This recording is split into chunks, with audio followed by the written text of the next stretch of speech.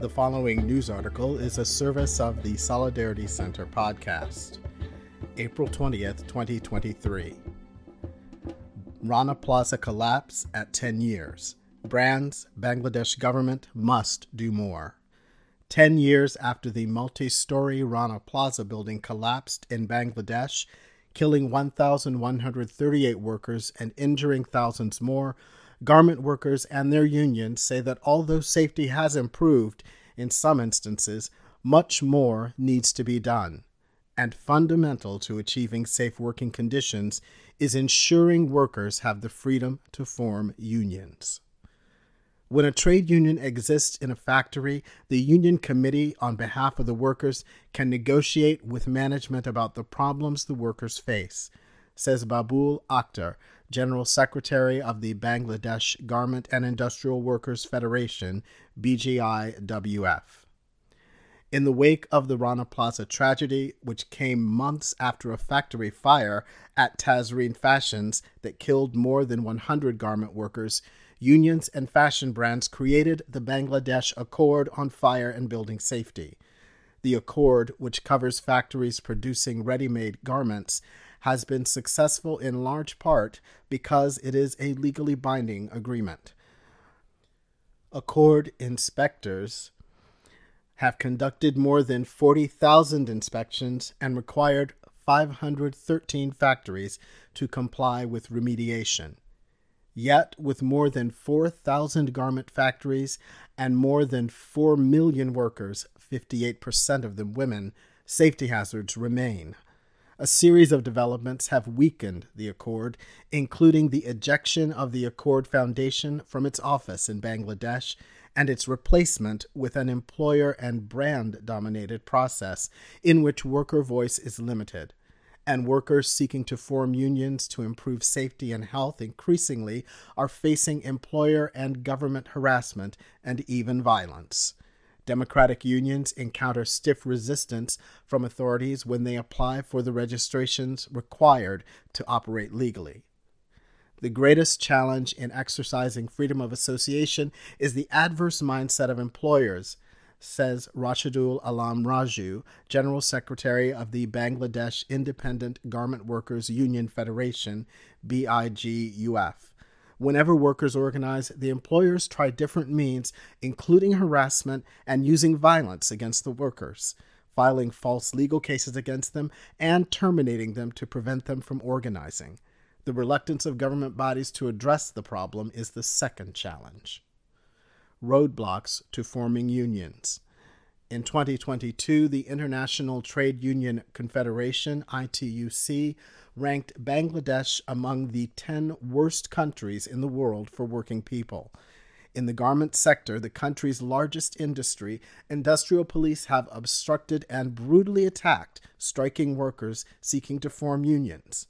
In 2021, police fired live rounds and used batons and tear gas to disperse workers, killing 6 workers and severely injuring others.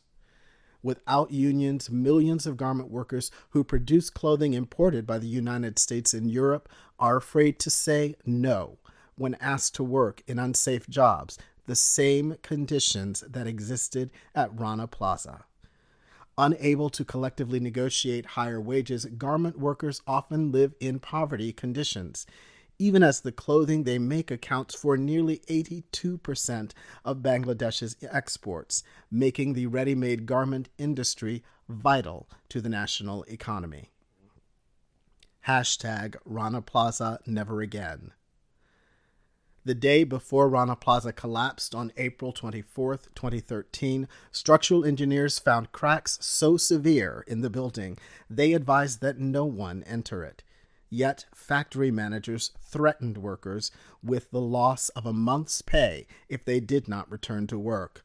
Ultimately, the building owner, Mohammed Sohail Rana, was arrested after trying to flee the country. But for many of the workers who survived, the injuries they sustained were so debilitating they were unable to work again and support their families. Moriam Begum, a sewing operator at New Wave Style, one of 5 factories in Rana Plaza, was among many survivors whose stories the Solidarity Center chronicled over the years. Miriam remained pinned beneath furniture for 2 days before she was rescued.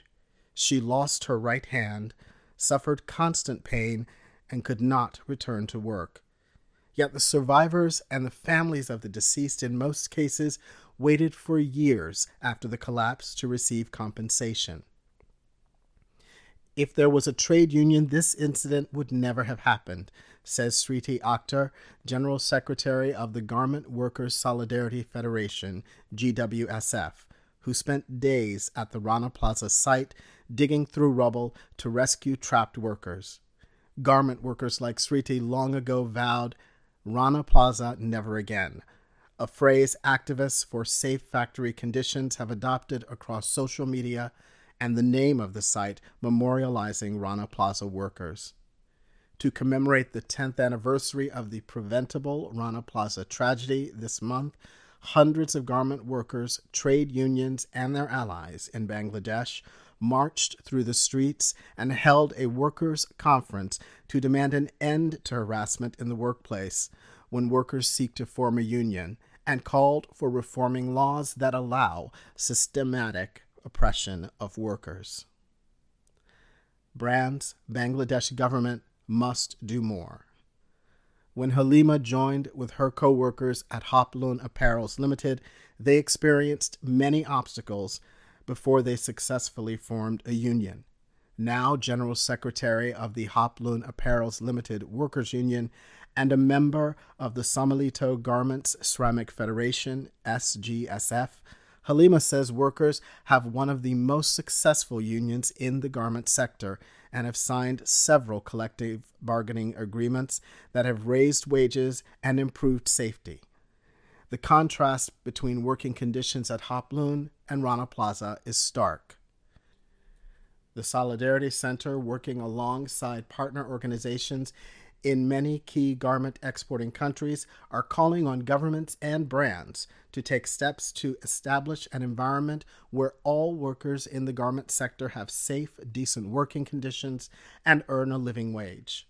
To attain that, all fashion brands should sign the international accord and take responsibility for the safety of workers in their supply chain. The government of Bangladesh should remove barriers to trade union registration, amend the labor law to come into compliance with international standards. The Bangladesh Department of Labor should uphold its responsibility to protect workers' rights by rigorously investigating cases of unfair labor practices. It should act swiftly to prosecute employers who violate the rights of workers to freely organize, join, and participate in labor organizations of their choosing, and to collectively bargain. Says Anju, president of Jesus Fashion Shramik Union, no organization ensures dignity like a trade union does.